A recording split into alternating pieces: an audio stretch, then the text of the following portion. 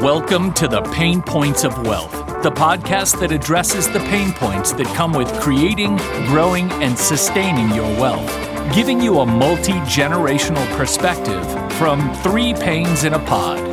Bob Payne, the boomer, Chris Payne, the millennial, and Ryan Payne, the generation somewhere in between.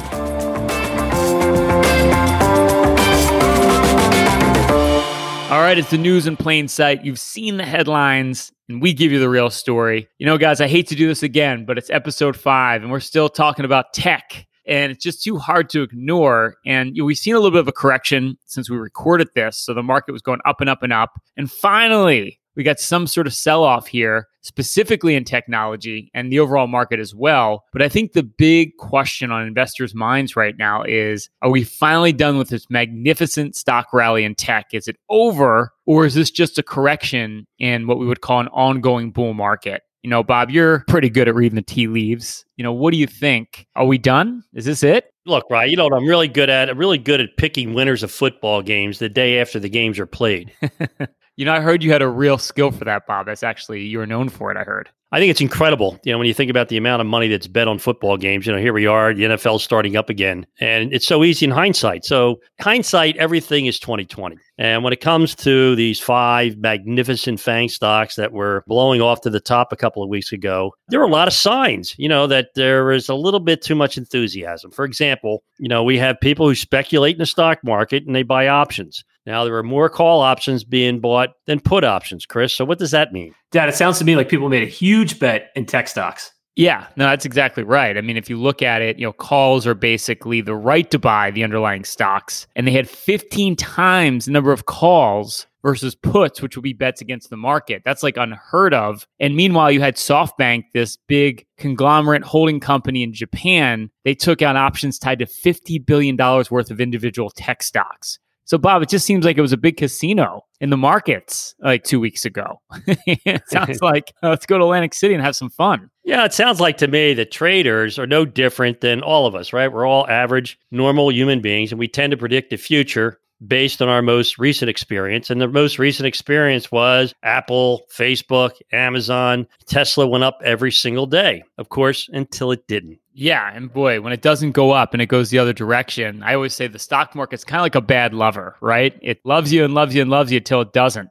You know, tech stocks were loved until they weren't. Now, Chris, I don't know. Maybe this is the end. The tech bubble has finally burst, but I'm suspect that we're finally there, that this is going to be the end. Tech's over, and we should just put all of our money into cash right now. I don't know. I'm just suspect that that's not the case. Right, I don't know if that's such a good idea. I think it's still a good idea to own this stuff, but there are bargains to be had out in the market. You know, I think right now, things like value, things that are really cheap that pay a great dividend, international, I could go on and on. Yeah, but you know, guys, I mean, it was breathless, right? I mean, we got to see it. Everybody got to see history. We saw Tesla go up 76% in 14 trading days. It was up 953% in a year, even though their sales were only up 3%. So you can stay home and study your finance books all day long. Sometimes it's the madness of the crowd that creates the wealth in your portfolio. Yeah, no, exactly. Short term. Yeah, it's always short term. Yeah, it's always short term. But the problem is when the music stops, no one prepares ahead of time. In fact, think about this, guys. The moment the stock market sold off is when everybody was the most bullish. You know, when everyone had the biggest bets that things were going to go up. And that's the problem. You never know when that tipping point's going to be because everyone's going to be deluded by the fact that these stocks are the greatest thing since sliced bread. See, we're very lucky because we sit here with 2,000 households that we manage money for. And Chris, you handle a lot of people with 401k accounts, and you had quite a few calls in the last couple of weeks asking you why they owned anything else other than our large company growth portfolio, which is really a tech portfolio. And when the average investor, when ordinary human beings like all of us think that, oh my goodness, nothing else is worth owning except what's at its all-time record high and gets higher every day, that's always a short-term sell signal. Yeah, that's true, Dad. And, you know, people also, now that the market has been pulling back, the tech market's been pulling back, don't realize that not their entire portfolio is going down, just some of the things in their portfolio. Whereas like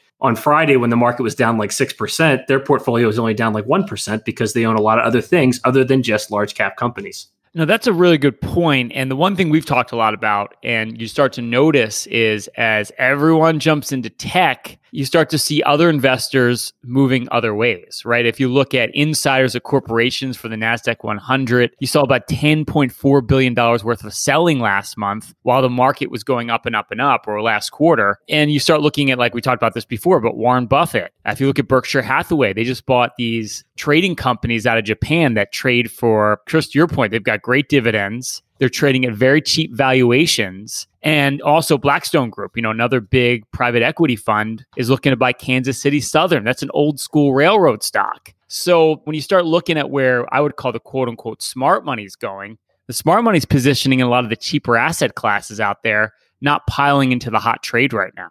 Yeah, but you know what, Rye? Like, who cares about companies like Kansas City Southern? They can't go out and say, hey, I own Tesla, or, I own Apple. No one really talks about, hey, I own the railroads. It's like, oh, congratulations, Mr. Vanderbilt. Well, I guess that really what it was is what we call hot money in our business. It's when you have speculators chasing a few things that are working because it just makes so much sense. It must be good. It's going up, right? You don't see people like Warren Buffett do that, right? Warren Buffett went out and made a big bet on the Japanese market, which is selling a lot cheaper than U.S. market. Months before, he went out and bought financial stocks like Bank of America, selling a lot cheaper than Tesla or Apple or Amazon. So the smart investors always buying low. Now, you don't necessarily have to sell all your growth. I don't know that he did this or not, but I don't think Warren Buffett sold all his Apple position. Did he, guys? Well, Dad, you always said that Warren Buffett's favorite holding period is forever. So probably not. Yeah. So the thing is, who worries about the day-to-day? It's been interesting fodder here for our podcast. We get to talk about overvaluation. But meanwhile, there's plenty of opportunities, out in the marketplace. And, when you see something overvalued, it means probably is overvalued. Exactly right, Bob. I mean, everything is great until things like earnings matter, revenue matters, all these old school fundamentals that push the market long-term. And the other thing that happens too here, guys, is we've seen this over and over again. Sadly, again, like having corporate insiders selling their stock, you're seeing money go in other places. Tesla raised another $5 billion, which dilutes the other shareholders. Is that retail investor always gets caught holding the bag when the music stops every single time.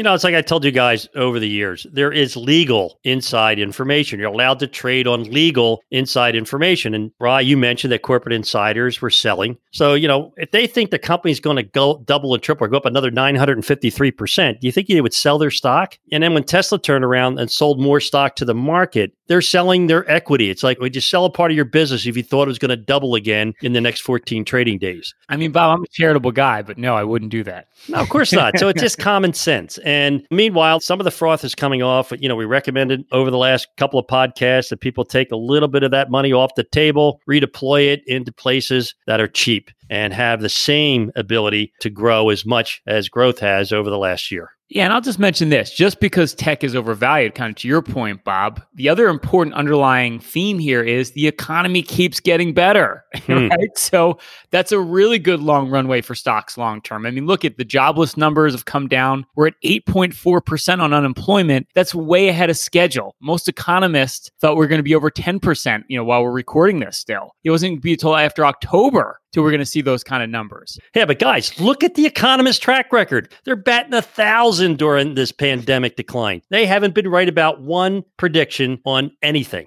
Well, I think it's time that we go start to see some fortune tellers about our stock analysis. Well, you probably have better odds, and that's exactly right. And they're still negative. You can show them great numbers, like we talked about unemployment's down from where it was, way off the highs right now. You look at new home purchases, mortgages increased by 28% over last year. Factory activity is up and better in the U.S. than elsewhere right now. Consumer demand's coming back. So it's like all the things are getting better, yet these economists, Chris, they're kind of like that relative you have that always sees the glass half empty. No matter how good things are, they always find something wrong with it. Well, Ray, I think sometimes, and Dad used to point this out, people think they sound smarter when they're negative. Very true, Chris. People think that they sound a lot brighter and that if you're positive, you're just Pollyannish. But here's the whole thing. I mean, a lot of this stuff is so obvious. Like tech stocks did well because we are all homebound and we started using more technology as a globe, right? As a global community, we were using more technology. We brought those earnings forward and the stock market saw that. Now what's happening? People are having second thoughts about moving back into the city and finding out they don't have to pay to commute or pay all those state taxes and income taxes. So now they're buying homes in the suburbs, right? The Federal Reserve bought interest interest rates down to a point where this is the lowest mortgage rates have ever been in anybody's lifetime. So people are out there buying homes now, which increases the economy. So in every dark cloud, when it comes to the economy, there are silver linings. And, all we want you to do is benefit from is profit from it. Look at these common sense things that are happening and make sure that you're invested accordingly. Yeah, but I think you said it best one time. There's not a lot of rich pessimists when it comes to investing in the stock market. So I think that's the bottom line. That, Chris, and I want to circle back to what you said earlier. I'd rather own a railroad than Tesla. I think it's much cooler to say, hey, come and take a ride in my locomotive, for the record.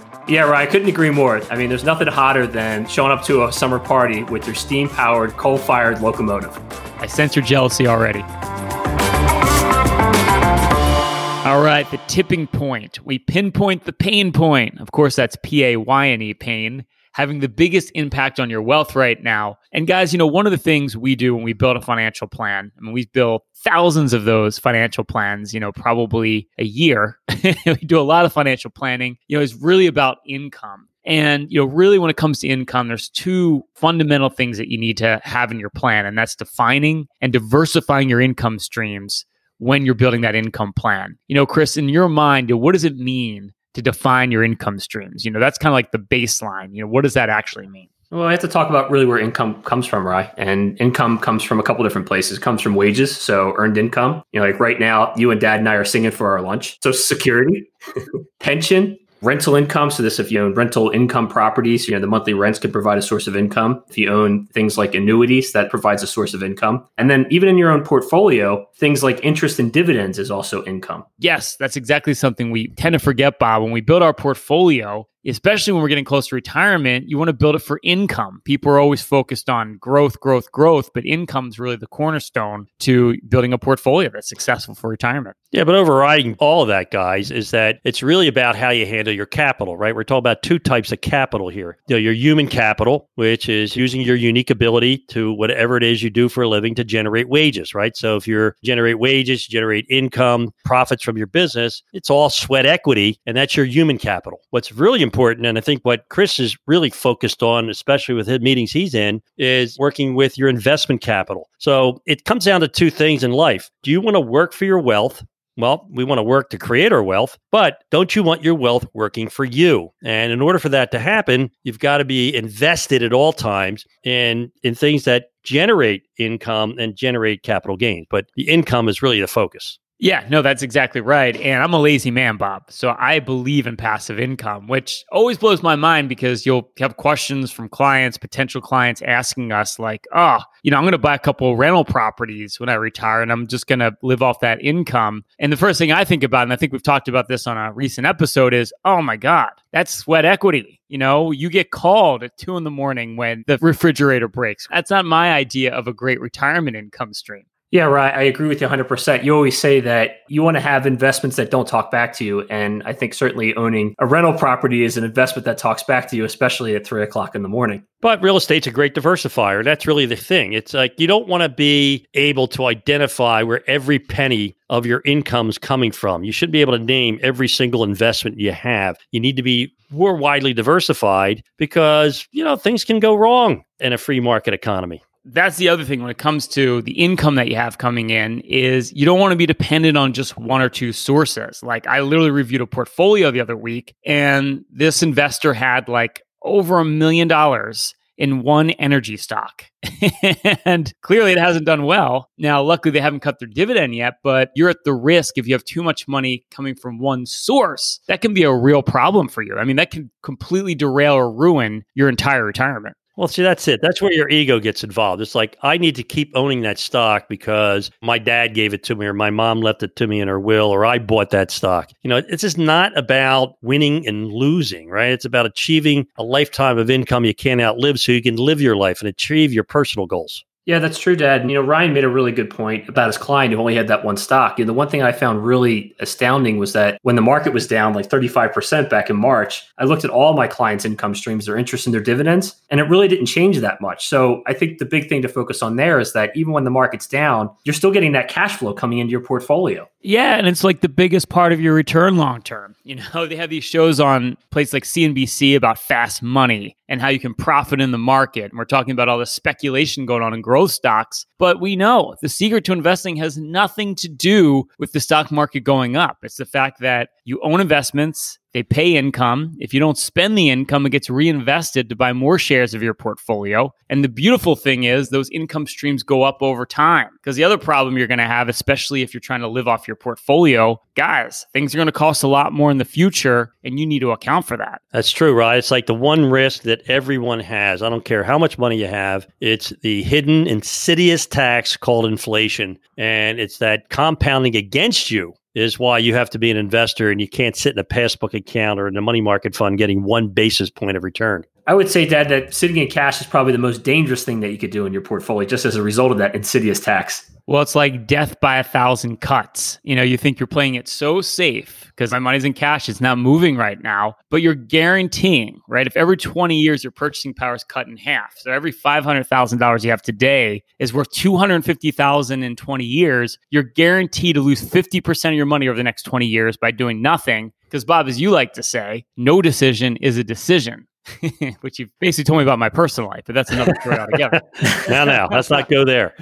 Let's not go there. Again, it's so obvious. Diversification is the key. You don't want to overweight any one specific investment. I've seen it happen more times in my career than I'd like. When someone has an investment where they're dependent on it for income, and they're like, Bob, every night I hope and pray they don't cut their dividend, whether it was a utility stock back in the 70s or whether it's an oil stock now in this day and age. Hope and prayer is not an investment strategy. Write that down, Chris, because that's basically how I've been investing my money for years. So I don't know. Man, Ryan, I didn't realize you were so spiritual. Well, Chris, spirituality aside, which that could be a whole nother podcast, Bob, you and I know from experience that you only need to touch the electric fence so many times before you realize that you need to have a portfolio, go back to what we said before, that's based on your goals and based on a diversified income stream. Now, you guys don't realize this, but I have that scar tissue in my stomach lining and gray hair, not because what I had to put up with raising the two of you and your sister had to do with my early speculations, which didn't work out so well. What I learned early on, and fortunately for our clients, it's that stable, predictable income, which is the key to a successful investment strategy when it comes to your retirement plan. That's what you got to focus on. That's what matters. Sustainable, repeatable, dependable income. If you're interested in learning more about an income plan, well, Bob and Chris and I have spent a collective 45 years involved in financial planning and investing. Everything we teach you here on this podcast can be mixed with some due diligence of your own to get ahead financially speaking at any stage of your journey. But if you have over $500,000 and you want a more hands-on approach or guidance, you can apply for a free financial review. Simply go to www.paincm.com/financial plan. That's www.paincm.com/financial plan, or click the link below. We can put together a full audit of your investments, the fees you're paying, tax optimization, and a complete savings and income plan to ensure you're on track to achieve your path to financial independence. Simply go to www.paincm.com/financial plan for your free financial review. All right, the hidden facts of finance. Random financial facts that may surprise you or even shock you. All right, Bob, the latest reading from the Atlanta Fed's GDP Now model showed that the available economic indicators are tracking a Q3 growth rate of 29.6%. Woo, man, that's a heck of a rebound. I bet all those economists that we read about every day in the journal are going to have to raise their estimates once again. Well, it gets even crazier because Q4 should be another 5% on top of that. So we're probably going to see a huge, huge rally here in the economy over the next couple of months. Pretty awesome. From your lips to God's ears, sir. Hey, Chris, the current fiscal year's deficit is projected to a total record of $3.3 trillion. Yet interest outlays are projected to decline from $338 billion for fiscal year 2020 to $290 billion in fiscal year 2021 and $273 billion in fiscal year 2022. And you keep going even further, and $271 billion in fiscal 2023. So the debt's going up, but the interest payments are going down. Not a bad deal for the government. No, and Ryan, a lot of my clients particularly talk to me about how stupid the government is, but it seems pretty smart that they're actually going out and refinancing their debt just like the rest of us. No, good point, Chris. Just like homeowners are shoring up lower mortgage rates, the government's doing the same thing.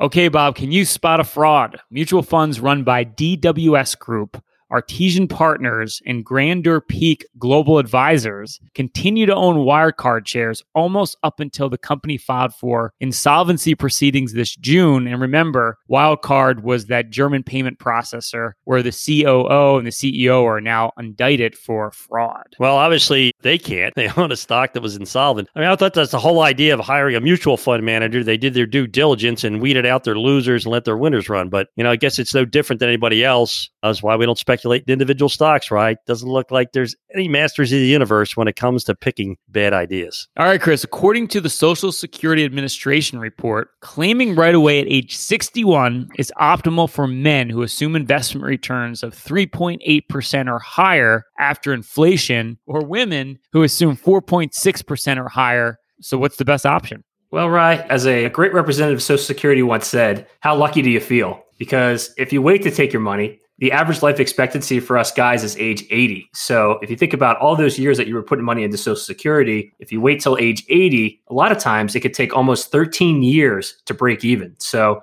I agree with that strategy. The only thing is, caveat emptor there is at 62, you have to be under a certain income threshold. But a lot of times taking earlier, Chris, can be better. So I'm with you. So Bob, I just found Chris's new standard 60-40 allocation. He told me 60% in Tesla and 40% in Bitcoin. That's probably the best diversified portfolio I've ever heard of. Well, see that, Rye, you're not in the know because the other day he went to the Tesla dealer and tried to buy a Tesla with his Bitcoin and it didn't let him. So he liquidated both. Well, the funny thing is that I actually started out with 60% Bitcoin. It just ended at 40%. Oof, that's bad. That's really bad. All right. The U.S. represents 70% of the MSCI World Index, but only a quarter of GDP. China is next at 16%, but makes up less than 1% of the world index. A little bit of home country bias here. Yeah, I'd say so, Ryan. I'd also say that, if you think about it, most of the opportunity, I think, in the future is going to be overseas, with populations growing so quickly and a lot of the productivity coming from those places. Bob says there's nothing better than the good old USA. I couldn't agree more, but, I'm not going to bet all my money on that. And Bob, from the start of the year until August 19th, the S&P 500 rose 6%, while the NASDAQ 100 added 30%. That's much better than the average equity hedge fund, according to Goldman Sachs, which returned only 2% over the same time period. Well, Rye, that's why hedge funds always tell you, we have really great odds. We win 2 out of 3 times. The salesman made money, the hedge fund made money, and a client didn't do so good. 2 to 3, what are you complaining about? Well, the other hard thing is we can't get inside information anymore, which is illegal. It makes it much harder to get those returns like they did before 2008. Just saying. All right, gentlemen, another great show today. As always, stay loose and keep an open mind. Thanks for listening to The Pain Points of Wealth. Hopefully you found the ideas discussed in this episode valuable and useful for your own financial journey. You can find out more about Bob, Brian, and Chris's firm, Payne Capital Management, at BeBullish.com or through the contact information found in the description of this episode in your podcast player or app. Join us next week for another episode of The Pain Points of Wealth, brought to you by Payne Capital Management. Information provided on today's show is provided for informational purposes only and does not constitute investment, tax, or legal advice. Information is obtained from sources that are deemed to be reliable, but their accuracy and completeness cannot be guaranteed.